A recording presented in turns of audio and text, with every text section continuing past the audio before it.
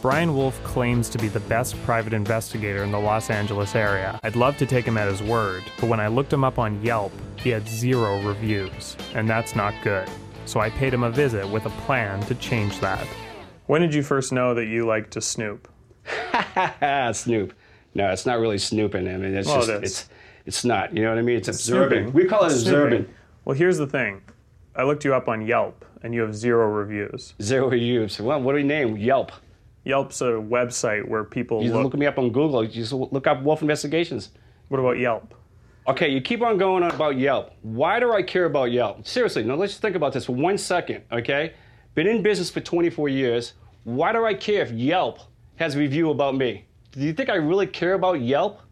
I don't give a about Yelp. You're kidding me. Are you done having your tantrum? I'm sitting down. I'm relaxed. Just listen. I can't just give you a review without knowing how good you are. Okay. So I'm going to hire you to track a person. Okay. I'm going to give you 24 hours to track my whereabouts. And if you do a good job at that, I'll give you a 5-star review. Easy. Easy? Easy. All right. Okay. Ready? Ready. Set? Go. The most perfectly even-keeled person I've interviewed to date. That's saying a lot. It is. Growing from 1 million to 4 million to 16 million to 25 million in revenue. One lesson that I've learned multiple times is,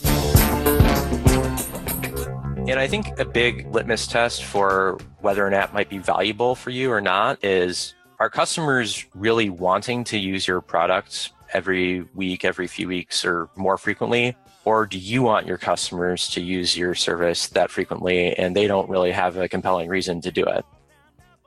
So my name is Kevin Borders. I am 35 and I live in Arlington, Virginia currently. I'm one of the co-founders of Collage.com and currently run the company with Joe Golden, the other co-founder and co-CEO who's based out of San Francisco.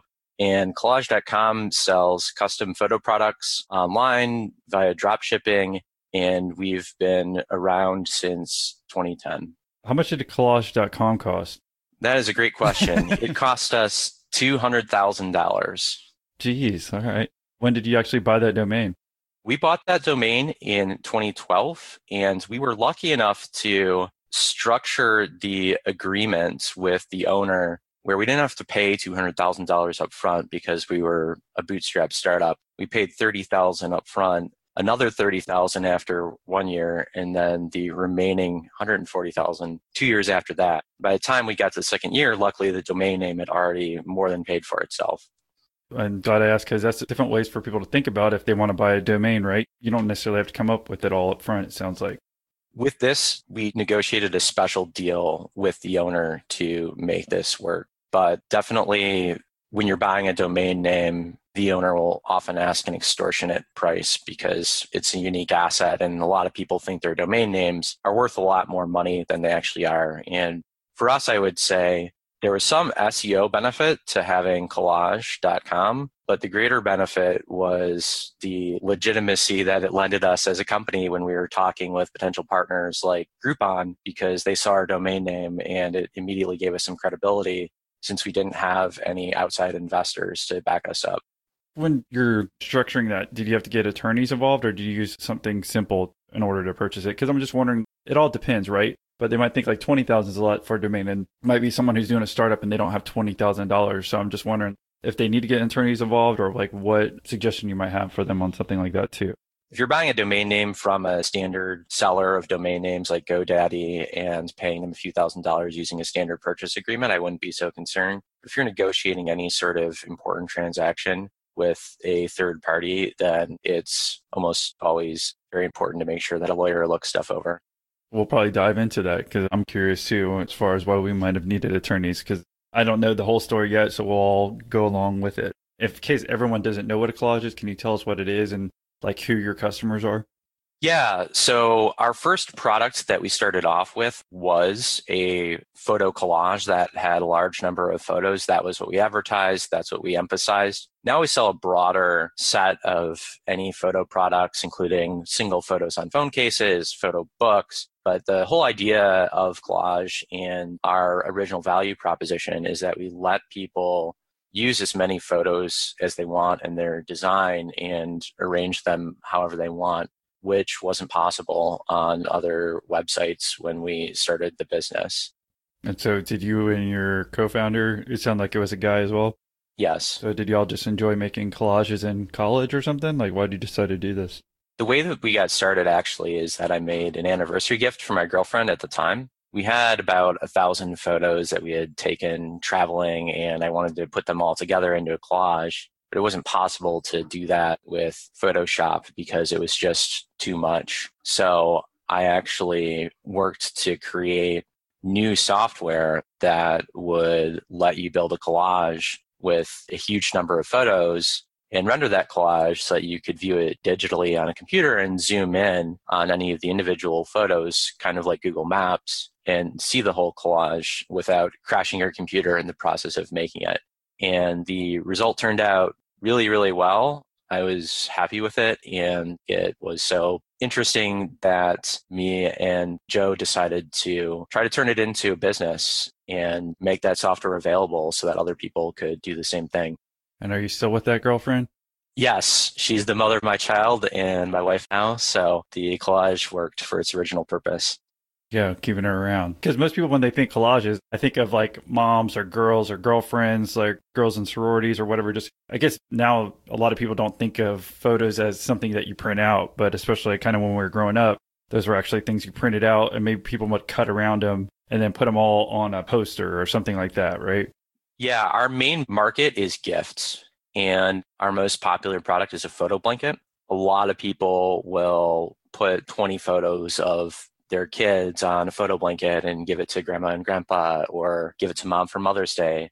Mother's Day is one of our big holidays, and we're also very seasonal with Christmas, having about half of our revenue for the entire year between Thanksgiving and Christmas. So a lot of people give these products as gifts because it's a really unique and emotionally impactful type of thing that is going to make mom more excited probably than a basket of fruit. That's a good thing to work into your business model, huh? Yes. Yeah, something emotional. Again, something that kind of differentiates that we can make, like you just said, even a fruit basket or flowers. I mean, flowers, I guess, are still somewhat, could be emotional, if you will, if giving it to them. But it's kind of cool to, if I gave my mom pictures of my brother and sister and I or something on a blanket or something, then it's a lot more personal. It looks like you obviously put a lot more thought into it. And one of the important principles on which we based our business is that there's a lot of value in the creation process of this personalized gift. And you're using this software to make this special collage of your photos. And a lot of the value you derive from the product is before you even put in your credit card number, it's while you're making it. And is that an enjoyable experience that allows you to express your creativity? Or are you wanting to throw your computer out the window because you can't put your photos where you want? And when we looked at the other companies in the industry when we were getting started, we felt like it was more of the latter category where they were rife with usability problems, all sorts of technical issues. And it was really a painful experience to make a lot of these photo products. And we saw an opportunity to make it a lot better for people. So does Kevin wake up every morning making photo collages? No, I don't. I will definitely make photo collages on a regular basis. I made a great book for Valentine's Day for my wife of all of our babies' photos and sent it to the grandparents. It's really important to use your product, but also important to have reflective distancing on it too. If you're using it every single day, it can be hard to see things from the perspective of a customer that doesn't use it every day. And if you're making a project every month or two or something like that, then it gives you a lot greater insight into what the experience might be like for a customer. And you used collage.com, right, to make that product? Yes, I did. I'm just making sure, because it's the best one out there. I'm not a masochist. Well, that's a big word. I'm going to have to go ahead and Google that. So you've been around for how long, your company? We started the first project, this photo collage gift for my girlfriend at the time, in 2007. And then we went through a phase where we were trying to find our business model and product market fit and pursued a digital only solution, then tried to work with existing companies on a white label solution, and finally launched our own website where we sold products directly to customers, which is our current business model in fall of 2010. But since we were bootstrapped, The time when I left my full-time job to work on Collage.com full-time was at the beginning of 2013. So that's more analogous to a company that receives seed funding at that point. How many employees and how much revenue do you do per year? And then we'll reel it back to when you graduated college and your first job and then your transition out of that job. So as of yesterday, we have 64 people. Did you have more before yesterday? We had less before yesterday. We had one new person start yesterday, and last Monday, for the first time, we had 2 new engineers starting on the same day, which is very exciting. Okay, gotcha. And in 2019, our revenue just hit $50 million. And our revenue, thankfully, we've been very lucky, has been growing a lot this year due to the coronavirus. A lot of people are taking time to make photo products since they can't see their family in person. Yeah, well, I appreciate you joining and becoming a Patreon. And yeah, what do you think about that first group call? Oh, I thought it was great. I liked that once everybody kind of warmed up, they all got a little input put in, and I felt like it went really well. And hopefully you'll have more Patreons join in on the next one. Yeah. All right. Well, hopefully the call was helpful. It was, very much so.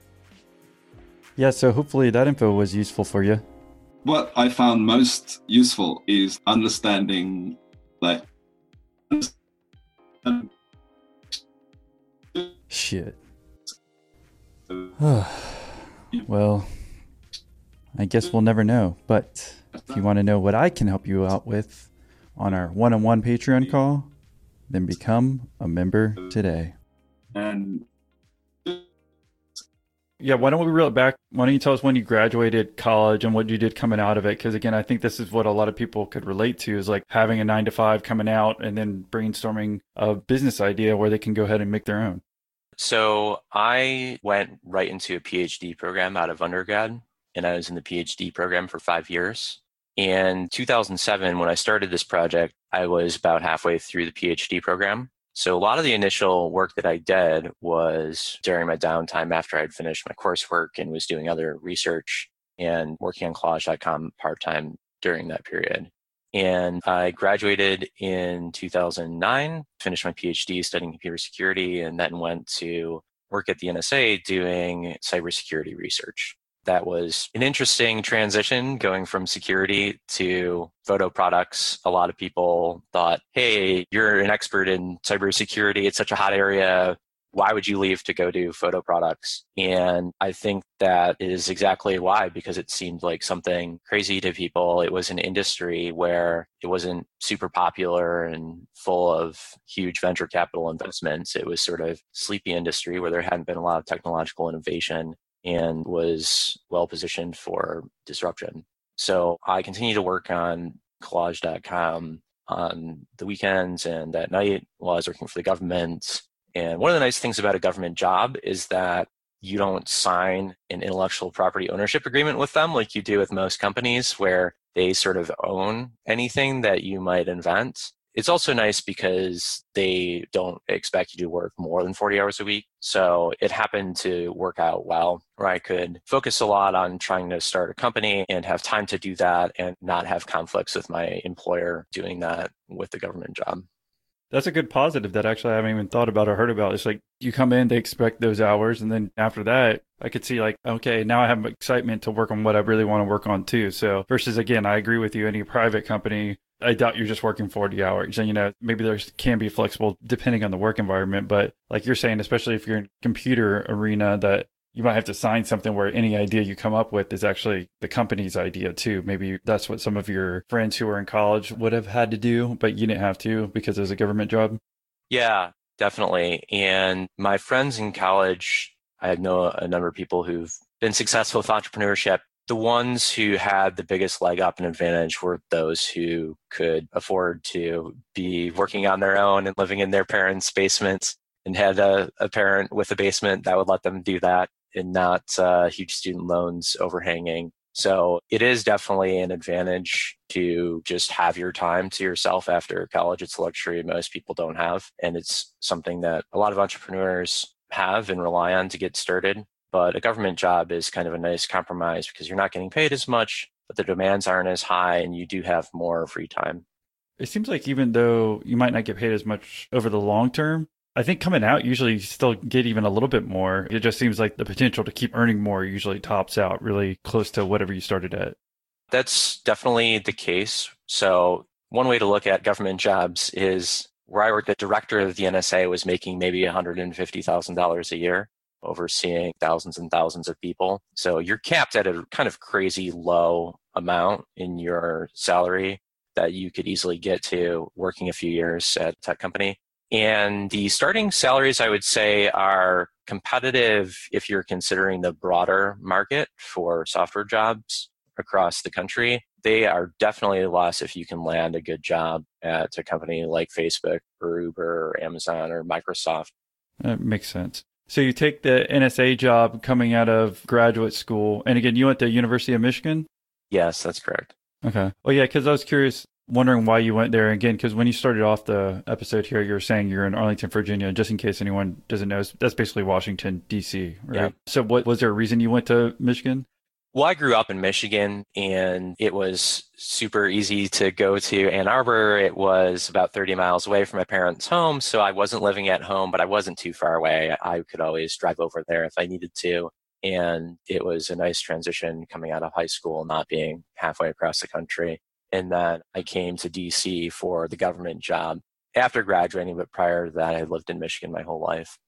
Okay, so we go back to basically Washington, D.C., where you're taking the security job. Is that when you have your girlfriend too? Like you find her? Because I know you said you started the collage during school. We've actually been together since we were 17. Okay, wow. Which was 2002 when we first met. So we've been together the whole time. Yeah, so you've been making collages a long time. Yes. What's interesting is your transition, what you were saying. So you started the collage.com while you were in school? Yes, that's correct. So now that we kind of understand, even though you took the NSA job, did you think that maybe eventually your company, collage.com, was going to become a big company, or is it just going to keep being a side hustle and just see what happens? I don't think that you can reasonably predict what's going to happen with something like that. I think you have to take it step by step, and there were many milestones and exciting things where we saw sales increase or landed new deals.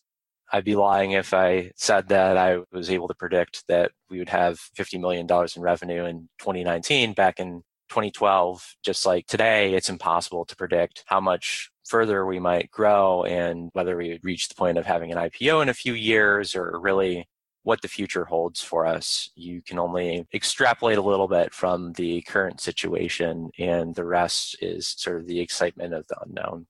I guess it's impossible to predict the government will make you stay at home for weeks on end out of nowhere. Yes, that is definitely hard to predict. Yeah, I would say so. All right. So tell us about the transition. I don't know if you want to tell us why you were working. Again, we know you were doing the basically 40 hours a week and working on that part-time. Just walk us through, I guess, whatever you think is the most interesting in starting this story. So a little bit before the point where I left the job full-time, the first thing that really made us feel like we were onto something is when we started working with daily deal companies back in 2011, which at the time was all the rage before Living Social and Groupon crashed and burned. But back then, it was really exciting when we had our first deal that sold several hundred photo products at once. And I was having to answer phone calls and call people back and respond to customer support emails because we didn't even have a customer support person back in 2011 when we had our first deal. And during that year, it kept getting bigger and bigger, and we had a really big break at the end of 2011 when we were put on Good Morning America for Christmas for products. I was spending Wednesday night before Thanksgiving at 11:30 p.m. talking to Tori Johnson on the phone, and she was grilling me about how our website was set up and were we prepared to handle this amount of traffic and everything. And luckily, we passed her test, and she put us on TV, and we sold over $100,000 worth of photo products in that one day. The day before Thanksgiving? The day before Thanksgiving is when I was talking to her on the phone about the deal. And we were featured sort of during the Cyber Week segment for deals and steals with our photo collages. Just so everyone knows, Cyber Monday. So it's like the couple days after Thanksgiving. Yeah. Or end of November, in case anyone's wondering. Again, just because of worldwide, I don't want everyone to assume that they know what Thanksgiving was And just so everyone knows, that's when Christopher Columbus came over here and decided to not sit down nicely with all the Indians and break bread, but did other stuff. I think we found out recently. Well, not recently, but I always just think it's funny when it's transitioned in my lifetime that it used to be like a wonderful holiday, and then they've kind of opened it up more to tell us what actually happened on Thanksgiving, if you will. Yeah, and it's definitely a big point in time for consumer spending in America for Christmas. What we found is that people will start spending a lot on that Cyber Monday, the Monday after Thanksgiving, but really spend a consistently large amount of money that whole week nowadays, since people have that whole time to shop, and online e-commerce has evolved a little bit since the original Cyber Monday, where the idea was that people would purchase stuff on Monday because they had internet at work and would have to wait until Monday because they didn't have internet access at home, and things are definitely much different now. What's amazing is that you initially said too earlier in the interview is like you saying 50% of your revenue basically comes in a 6-week period. So it's the kind of end of November all the way through December. Yes. And it was actually more like a 3-week period this past year because our shipping deadlines, because we custom manufacture each product and have a lead time for producing it, it's not just sitting on a shelf. Our shipping deadlines are around a week to a week and a half before Christmas, and Thanksgiving was really late. So we had a very compressed shopping season last year. So what really blew you up was, what year was it that the Cyber Monday thing happened for you? 2011. Okay. When that started. And then in the following years, we ramped up more and more with Groupon and Living Social.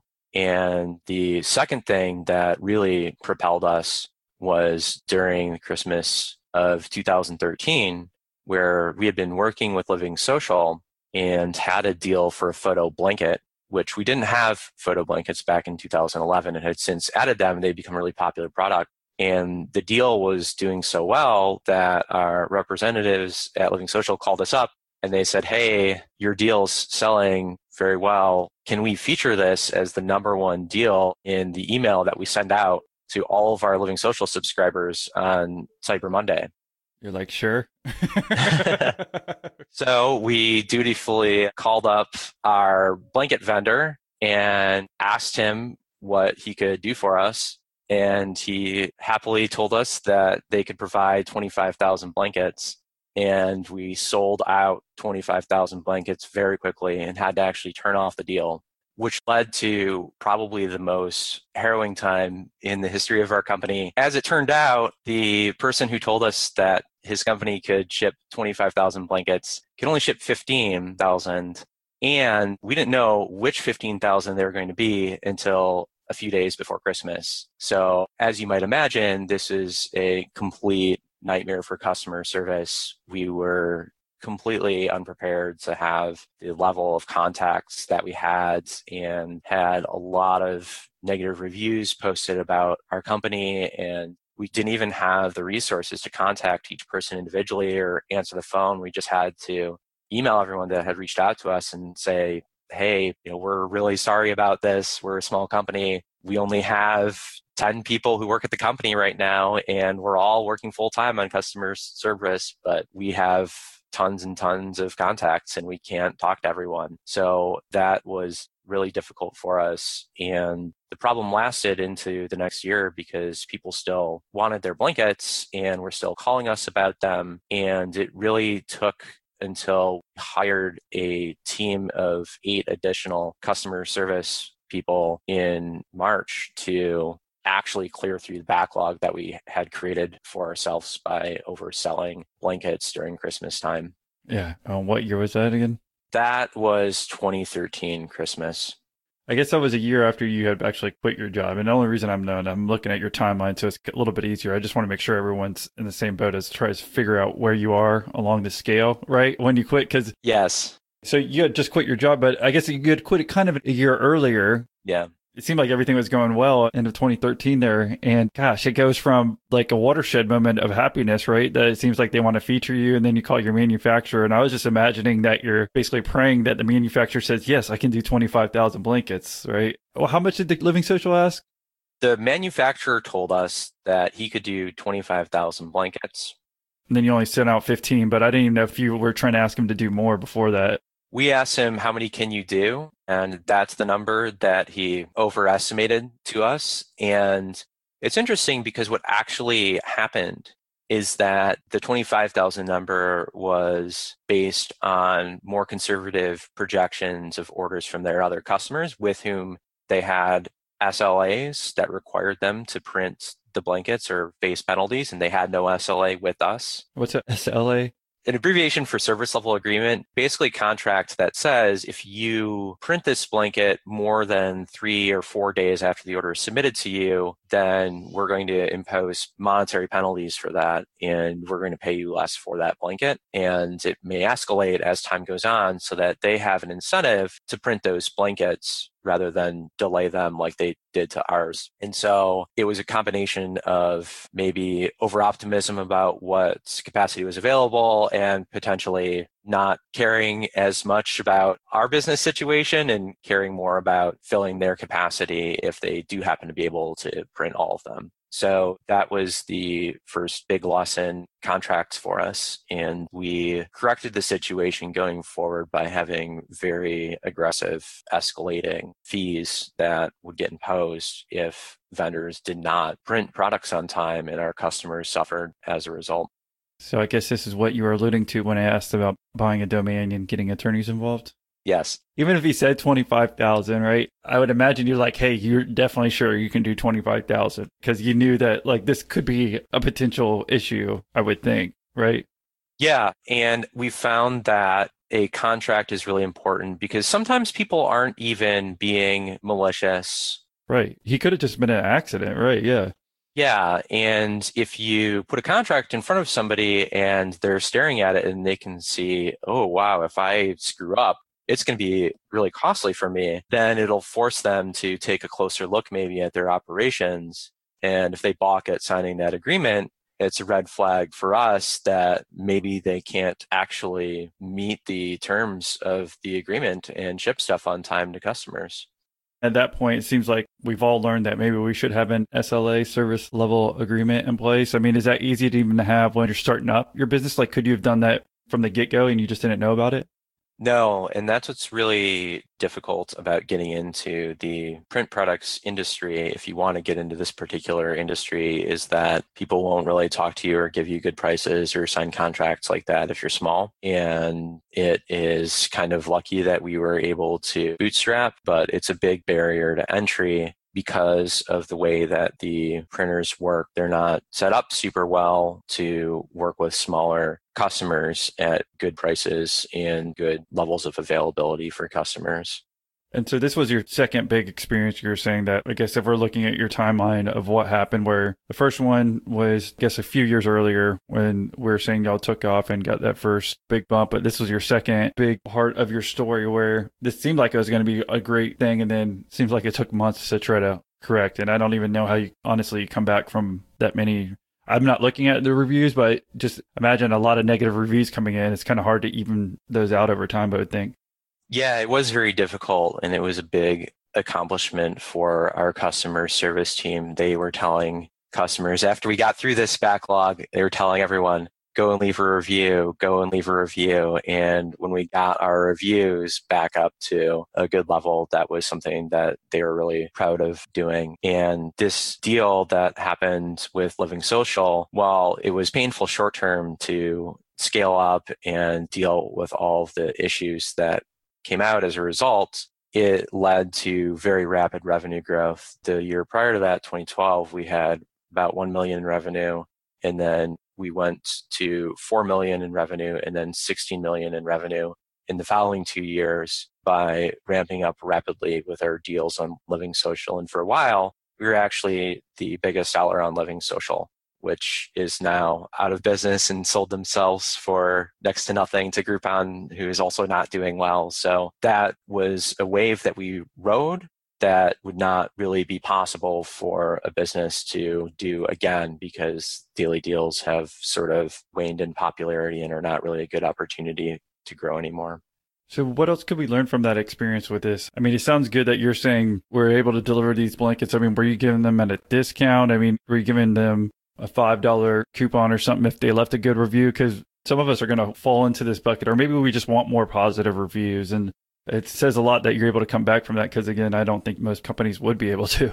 Well, I can't say that what we did was necessarily amazing. It worked out for us. What we did is wrote an apology with a photo of everyone at the company explaining how we were a small company and what had happened, and the fact that we were misled by one of our vendors in that the vendor printed orders for other big businesses instead of us. And we sort of got screwed as the little guy, and here's what we're doing about it, and offered everybody who was affected by this a $75 voucher that they could use to purchase any products on Collage.com. Or, of course, they could go to Living Social and get a refund of their original voucher if they wished to do so. And some people did that, but a lot of people did end up wanting to receive their blankets and ended up spending their vouchers after the fact. With that, you said you sent a photo of everybody in your company too? We had a big group photo where everyone had sort of somber faces and wrote an apology letter and just tried to be as transparent as possible with our customers and letting them know what happened and what we were trying to do about it. I mean, I didn't know if that was a collage photo as well that you sent out. No, it was just a regular photo with everybody. So it makes sense how you can kind of turn a negative. And again, you're being honest because it's 100% based on what everything you said, right? That is literally what happened. So people can kind of get behind you and then support you even though they didn't get the product that they wanted. Yeah, we had some really nice emails from people saying, hey, I understand. It's really unfortunate that you were in this situation. And then we got other very angry and rude emails too, and sad ones also. And it's something we really try to keep in mind that sometimes if a product is late, then some grandparent on her deathbed might not get to see the photo blanket that was made for her. And if you have enough customers, there's going to be situations like this. And so we try to take really seriously having our products arrive on time with high quality for as many people as possible. You can't do really anything about the negative or sad ones because they're going to come regardless, but I can almost guarantee you get no I understand if you didn't write anything. Yeah. At least one good lesson I learned is just like, hey, explain what's going on and why. Because if you just keep hiding behind something and just didn't say anything, then you're going to have that issue. And I mean, a $75 voucher is a big deal too, because then I guess hopefully they're coming back and trying it out and you can prove to them that, hey, on this next go around, you can see, right? Yeah, don't lie to your customers and don't establish a culture where customer service representatives lie to customers. Shutterfly, actually, one of our big competitors, got burned by that. And popular news anchor on Twitter posted about how she contacted customer service because her Christmas cards didn't arrive, and they gave her the runaround and essentially lied to her about what had happened to try to save face, and that backfired badly. So it's really important to have a culture of honesty and transparency with your customers because it's just short-sighted to try to cover up mistakes that you made. People are going to find out. Every time it's so easy if you just take responsibility because you're just saying, hey, this is what happened, but just let you know, like, we still take responsibility. I mean, if you say a lie, you've got to remember it first off, just in life, right? So it's way harder to remember a lie if he keeps lying and having all these lies versus if you just tell the truth, you don't have to think about it. And yeah, it's bad, especially if you're saying, I didn't know about that with Shutterfly, you're saying where, I mean, you could lie about it. And then eventually, if you keep doing that, it seems like you're going to get caught like you're saying, I guess maybe they did. It just makes no sense. So just being honest and stepping up and saying, this is what happened. I think most customers will kind of understand, even if you still got the angry or mad emails, if you will. So at that point, I don't know if we should just jump back for a minute and just figure out when exactly you left your old government job. Like, is that right when you got funding? And I was curious, you told us about the purchase price and whatnot, but like, when did you transition to collage.com? And was it that the whole time since 2007 when you started that? Our original name, which is more quaint, is Scrap Walls, and that's the name we were operating under until we purchased the domain name, collage.com, in 2012. That was before I left to work full time. And we have never had any outside equity investment. So when I left, at first it was a little bit concerning to have to make enough money to pay your salary. Otherwise, you don't get it. But we were growing pretty rapidly at the time. So we were able to pretty quickly hire some additional people. And it was less of a risk for me personally to be in that situation. So I would say we were very lucky in having a product where we could achieve product market fit prior to having to take on financial risk personally and have a decent amount of sales coming in before leaving my full-time job. And so how old were you? Do you remember? I don't remember. I was 29. Yeah, he could do the math. You're an engineer. So yeah, I mean, that's what I thought, mid upper 20s. I didn't do all the calculations here. So again, you're at Washington, D.C. You said now your co-founder is in San Francisco. So was he still there the whole time? I'm just trying to figure out if you both left your jobs at the same time or exactly you're telling us from your perspective. We were both doing grad school. He actually did his PhD in economics at the University of Michigan, but he was wrapping that up around 2015 and was doing an internship out in San Francisco with Elance Odesk, now Upwork, and he joined full-time a few years after I did. And at that point, I would say we were definitely more of a serious company and had more employees. So are y'all 50-50 partners? Pretty much, yeah. And I think it's really good that way. And I would recommend that to first-time entrepreneurs because when you don't have as much experience, you're going to have crazy ideas. And looking back, I think the things where we both agreed that it was a good idea have a pretty good success rate. And the things where only one of us thought it was a good idea and really pushed to pursue it anyway have probably a lower success rate.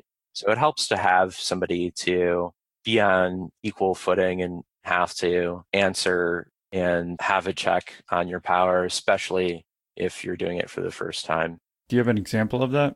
Let me think for a second about that. That's all good. I'm sure there are some because if you thought that up, but like, yes, basically you're saying it's better if 2 PhDs agree versus one agrees and one disagrees. And agree, it makes sense. Like if you get momentum where all of you are on board, I guess you're going to have more momentum to want to do it too. But give us an example of one time when you did something or he did something where y'all didn't agree with and it didn't work out, and then maybe where you both agreed and it did work out.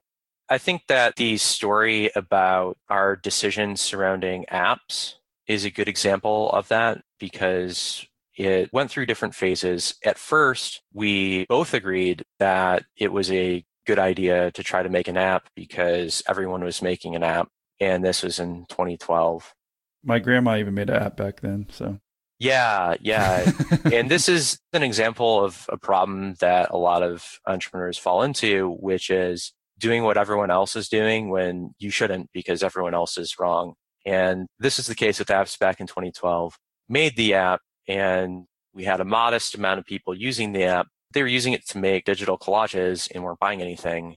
And we had the capability to buy products with the app, but the conversion rate was extremely low. And the people making digital collages were teenagers in Japan, and our customers were middle-aged women in America. And so there was a mismatch, and we didn't really have a good fit there. So we worked on the app for a little while, and then I had an idea that I thought was compelling to make an app that allowed you to tell more of a story because we had just launched photo books and had some cool technology for building collages and laying the collages out on different pages. And Joe was very skeptical of this and was right about that.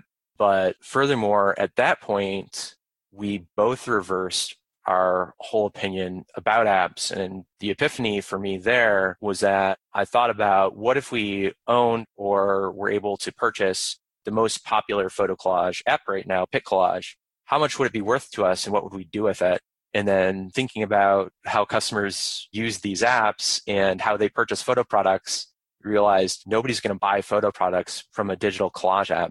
They're making these collages so they can share them on Instagram or whatever. They're not going to buy these things. This isn't valuable. If somebody wants to purchase a photo blanket for their mother, they're not going to go to the app store and type photo collage app. They're going to go to Google and type photo blanket. And so after we sort of realized that apps were not a great way to sell photo products, we went the other direction and invested our engineering resources into making our mobile website better. So that when somebody did type photo blanket into Google and came to our website, they could easily just make a photo blanket. Nobody gets to the shopping cart on a good mobile e-commerce site and says, wow, I really wish I could download an app so that this business could send me push notifications.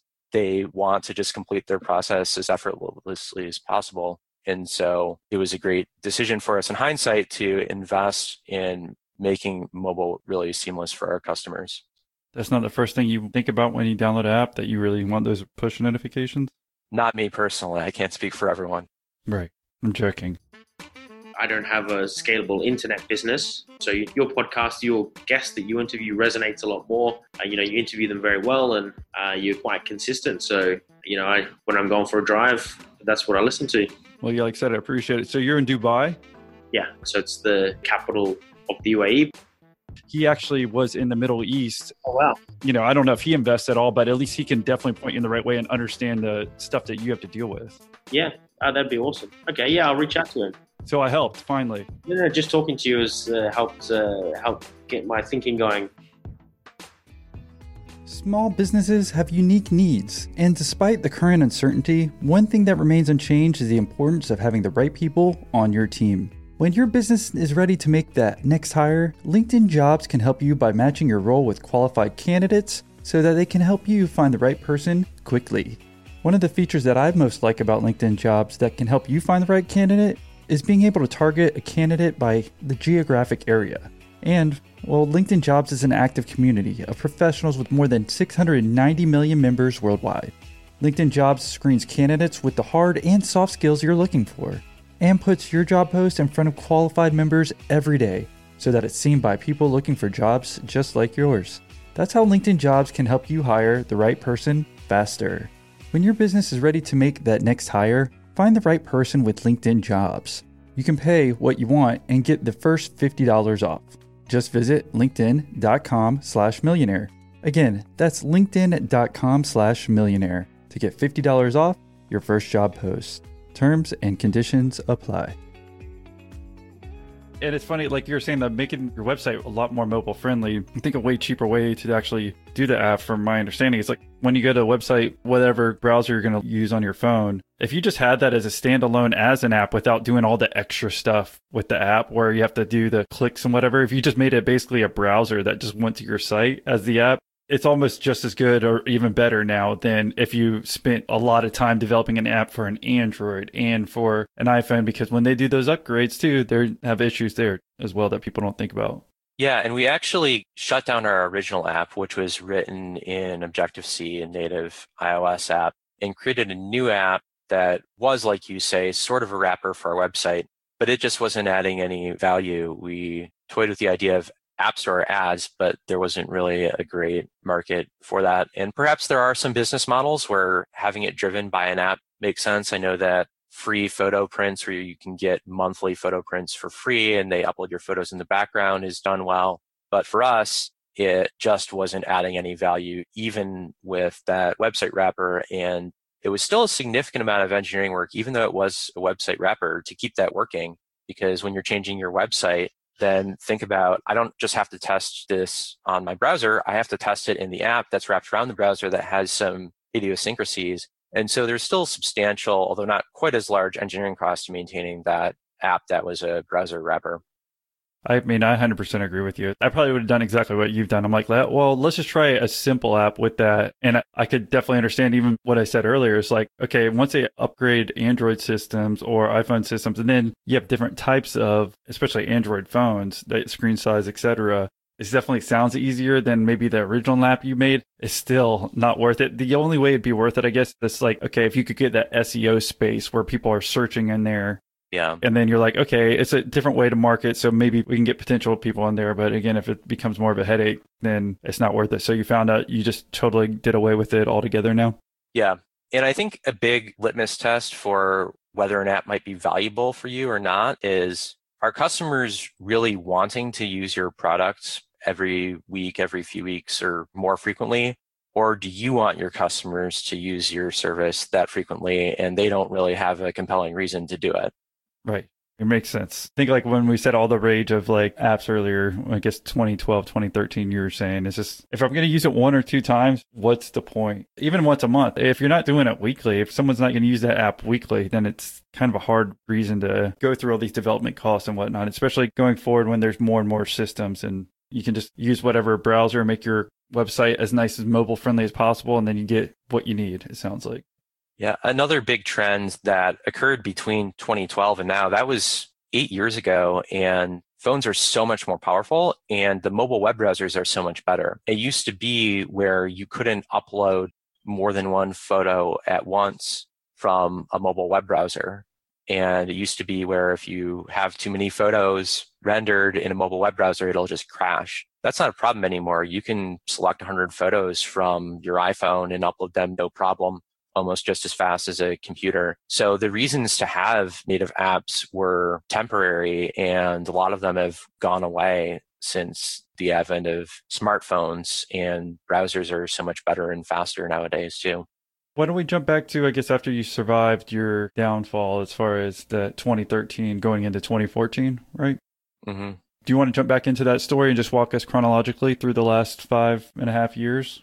Sure. So we were pretty much ramping up smoothly, fixing the problems we had earlier, growing from 1 million to 4 million to 16 million to 25 million in revenue, and expanding our market share of largely daily deal driven photo product sales. And that's the time at which daily deals started to decline pretty rapidly. If you don't mind, can you tell us why? Because I know they did. And I mean, I've heard that, like, how much you were saying how Living Social went out of business and Groupon's not doing well. I'm just curious why they went out of business. I feel like you would obviously know, since I guess you were hooked into it pretty hard. I think that there's some degree of customers getting sick of things that are trendy, and it was really exciting for people at first to get these deep discounts, and then certain businesses only worked with these companies a few times and realized it wasn't profitable for them, so stopped. So also the quality of the deals was maybe better at first while companies were trying it out. So there's a little bit of craze going on there, but I do believe there's value in the model of essentially being an email marketing aggregator where you're finding the best deals and sending them to customers. I think that's something that's valuable. But I would say overall, these companies are mismanaged, and they were, I think, fundamentally short-sighted in believing that their customers were the businesses and not the people who were opening emails and buying things each day.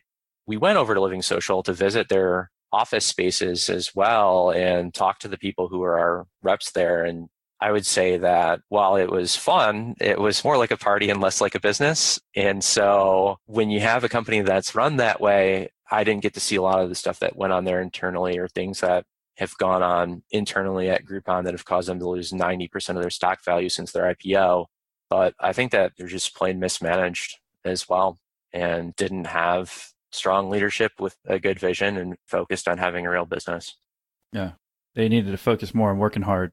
I think they need to focus more on making money. I agree with you. When they get all that money, even pre-IPO money, where they don't have to worry about actually generating a profit, then they were very flush with investment dollars. That is true. Right. Then you can have fun. Like with that culture, like you're saying, does business really get done here? Do they actually work? Is that what I'm hearing from you? Yeah, I think there was a lot of expenditure on things that were not adding value for the company. That's a very nice way of putting it. Sorry, I cut you off. We're 2014, I guess mid-2014, where you're coming back in here. Yeah, and then I would say at that point, it was a very challenging period, shifting from hypergrowth, 4x year over year, to being a little bit more stable and needing to be more efficient, because we were not as competitive with AdWords at that point. With a daily deal voucher, you just see a photo of the product and make a purchase decision. And if it looks nice, then you buy it.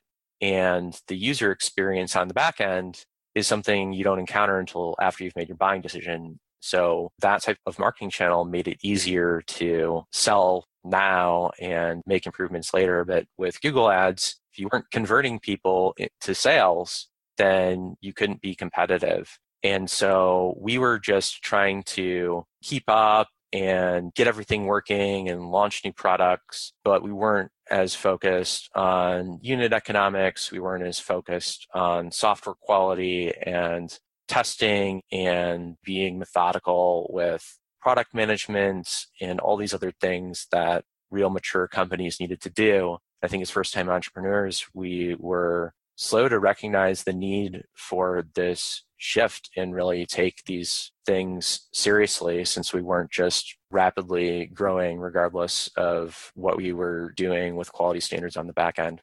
Again, you're saying the shift was the daily sites. People just saw a picture, they could press purchase, and then it played around with your back end, so it didn't matter. But as those daily sites sales went down, that means yours did. So you had to transition to buying Google AdWords. And then if people came in through that way, you needed to have a better experience. And it seemed like you didn't have a great experience. And that's the reason you're having issues, I guess, and you needed to focus more on making a better back end or easier back end for these people to buy. Yeah, and that was a major transition between 2015, 2016, 2017 to backfill the revenue that was going out the door from these daily deal sites with revenue through other ad channels that required higher quality user experience. And we were able to keep our revenue growing during that time. We've grown about 50% year over year over the past few years. So we were able to do it, but it required a different mentality toward managing the business, and it was challenging to make that shift. Can you give us an example of like what you did, like just easy that people can understand over audio, the changes of maybe before and after? So an example of something that we did that improved our conversion rates was getting reviews from customers on our site and getting those review stars, getting the metadata, working with Google, having things that real customers said about our products on the product pages. So that was one thing that was important. Another thing that was more technical was systematically analyzing our site performance and making our pages load a lot more quickly. And this is really important for SEO as well as for paid ad conversions. And getting a website to be fast and keeping it there requires a certain level of operational discipline and processes that you need to put in place that you might not have during the crazier earlier days of a startup.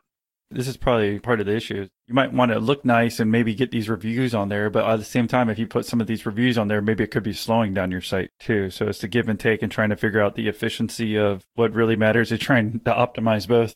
Yeah, it's really difficult because you go from this mode of operating where you're just processing information that is coming in from customers, that's coming in from partners, and somebody's complaining about this problem here. So you respond to it and you make this thing better.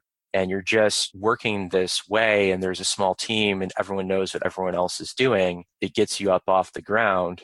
But then as you are larger and you have multiple different teams, you need to be more deliberate in your processes, because the customer is not going to call you up on the phone and say, hey, this page loaded in 5 seconds instead of 3 seconds because you didn't compress your images properly. You need to have processes in place where somebody is explicitly responsible for analyzing whatever performance dimension it is that you care about, whether actual site performance or conversion rates at different steps. Somebody needs to own that, needs to look at it on a regular basis and have a way of prioritizing opportunities that come out of that and getting them done effectively, and then validating that they've actually had an impact. And that requires a whole lot of stuff that you just don't have when you're first starting out. And this is all the way through even today, would you say? Because I'm trying to figure out where we are as far as you figuring that out. And in 2015 to 2018 has been that transition out of that. And you just slowly, seems like each week or each day or whatever over those years, you're trying to implement better processes with your team, it sounds like. Yeah, I think that we have been incrementally trying to fix some of what people often refer to as technical debt, but also deficiencies in the processes and responsibilities and that sort of stuff progressively since 2015. I think we've gotten a lot better at this point and are in a position where we're able to have better quality, better efficiency than a lot of other companies, but it's really been an intense emphasis on improving our operations, I would say, since 2015, when prior to that, it was more of a rapid focus on gaining market share and taking advantage of the newly found product market fit. Do you ever get upset?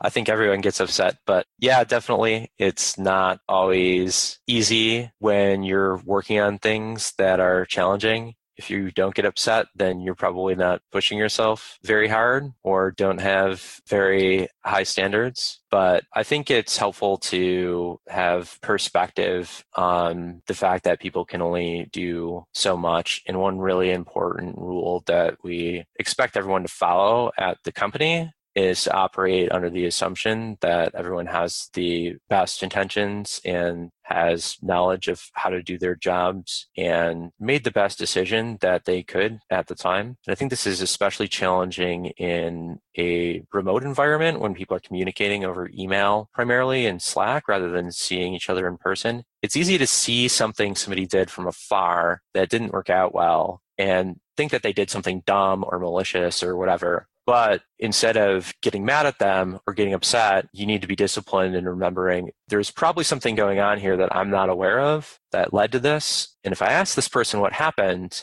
it'll probably make a lot more sense why they made this decision. And we try to emphasize doing that. And that's something that I try to do if I see something that the end result causes me to be upset. I try to think first about giving the person the benefit of the doubt, assuming that they were trying to do the right thing, and then talking to them and listening first, not opening a discussion with, hey, you really screwed this thing up, but tell me about what happened here. I mean, somebody knows that they made a mistake, that something went wrong and is already going to be feeling bad about it. So it's always effective to hear from them what their perspective is and can help diffuse the anxiety that people have when seeing each other make mistakes without seeing the details of why that happened. So you don't give them virtual spankings? Not at our company. We do over here. I'm asking if you ever get upset because you sound so calm, like cool, calm, and collected. I didn't know if you're always like this or just during interviews or, that's part of the reason I was asking. Well, I learned that it's best to try to not show that you're upset to other people. Right. Usually doesn't help you.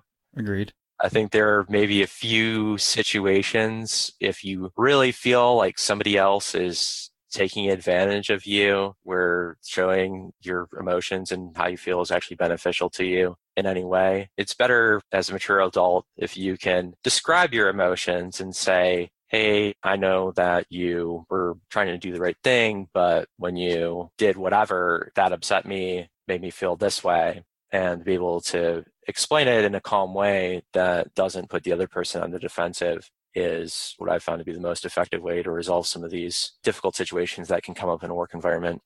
So what's been the most exciting time of your business? I think that some of the early times were really exciting when we got these big TV deals, when we had these great ramp ups in sales with Living Social and then Groupon. Can we get a replay of that excitement after you got that first deal? I guess that helped you with launch this business.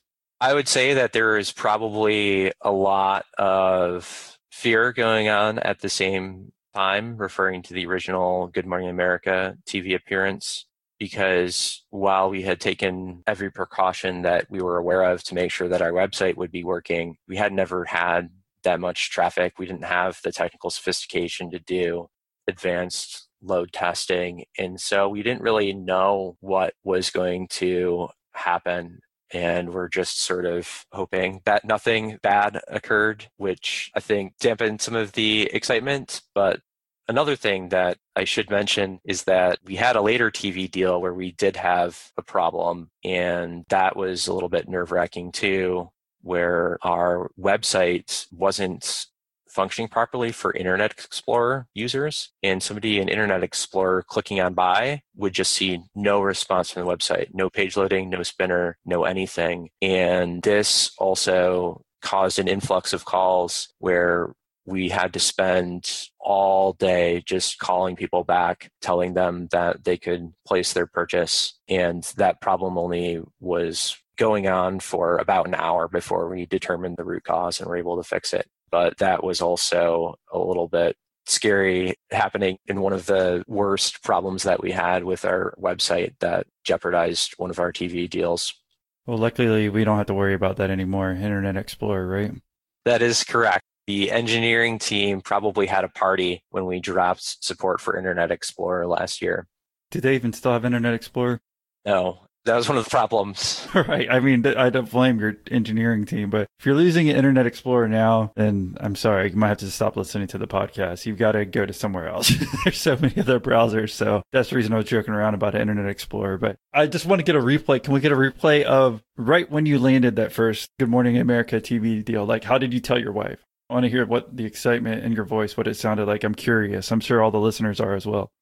I think it was hard to remember what was going on at the time since it was a little while ago now, but it was somewhat surreal talking to this person who ran this national television show and had the power to give you the green light or not to hundreds of thousands of dollars in sales. And it was the night before Thanksgiving, and we were just hanging out with my wife's family and doing the regular day before Thanksgiving stuff. And it was the real deal to have somebody calling you and asking you all these questions about what your website was going to do at 11:30 at night, and to see somebody else too who was that serious about their job and vetting their vendors. It was, I would say, quite an experience going through that and having to take that seriously and being able to inspire confidence in someone else that your business was ready for that type of deal.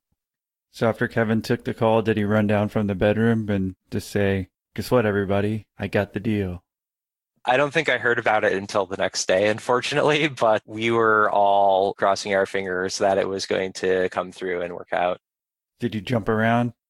I'm not a jumping around type person. I think it can take a while for things to set in. Maybe it's surreal at first, but just not somebody who expresses my emotions overly, I would say. And that's maybe one of my faults, that I could be more exciting sometimes when things are going well. I think my personality is such that I'm more thinking about what might be going wrong or what could screw this up. And as a manager, always trying to look out for, despite the fact that things are going well, what do we need to do to improve? What might blow all this up and lead to a bad outcome? And I think that paranoia and skepticism can be helpful a lot of times, but I think it also can lead people to say that you could be more positive as well. So that's been a challenge too, sometimes, I'd say.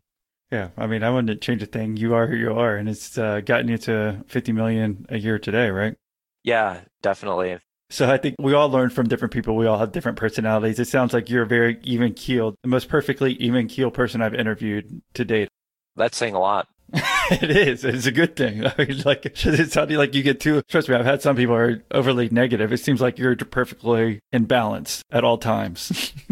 That's why I was curious. I'm like, I didn't know if he was super excited or what the excitement in his voice sounds like. So I was just trying to figure out some of the highs and lows, and that's what we try to walk through in your story. And I think we've done that. Before getting off, I mean, I'm just curious, as you said, and I agree with you, when you're communicating through Slack or email, sometimes it's really hard to get across a point to a team member, especially when you're talking about virtually. Like, obviously you hope they're doing everything with a good mindset, or else you probably wouldn't hire them. If they're making mistakes on purpose, then they shouldn't probably be on your team. But sometimes it's hard to get across when they're not like in the cubicle next to you or the office next to you where you can show them that. And that can get frustrating as well. But it seems like you're still even key on that. But just tell us about dealing with a virtual team. Do you have any suggestions, especially as people are going to have to deal with this more going forward? What's worked for you? Because it seems like you've been virtual the whole time.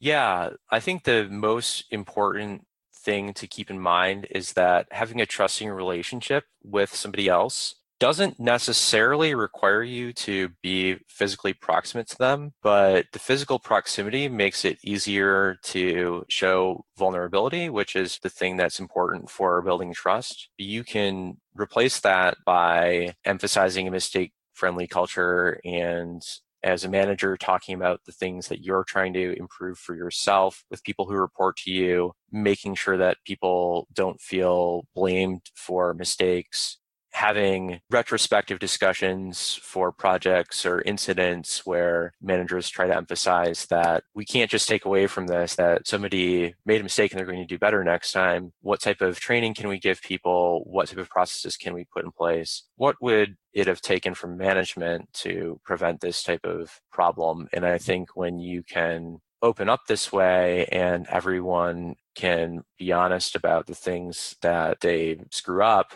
then it makes it a lot easier to trust that people are doing the right thing, even though you can't see them personally.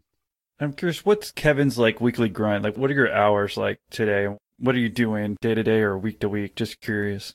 Well, the baby's changed that a lot. So the baby causes my workday to start at 7 a.m. I didn't used to start that earlier. And the nanny that we have stays until about 5. So it's definitely 7 to 5 during the week. Sometimes I'll get in a few hours at night, depending on what's going on. But what I found is I feel more productive when I just do maybe a few hours each day on the weekends, like Saturday and Sunday. It makes you feel like you got something done. You have the most energy at a certain time of day. And so taking a few hours then can lead you to get as much done as you might in 3 or 4 hours at some time during the week. So I don't try to work for as long of stretches during the week. I think it's also different depending on the type of work you're doing. Back when I used to write code a lot, I could code for 16 hours and be getting useful work done. I can't have conversations with people that require my attention for more than 7 or 8 hours in a day, whether it's interviewing prospective candidates, having one-on-ones with people I manage, doing interviews like this. If you had me doing podcast interviews for 12 hours, the last hour would be pretty worthless, I think. So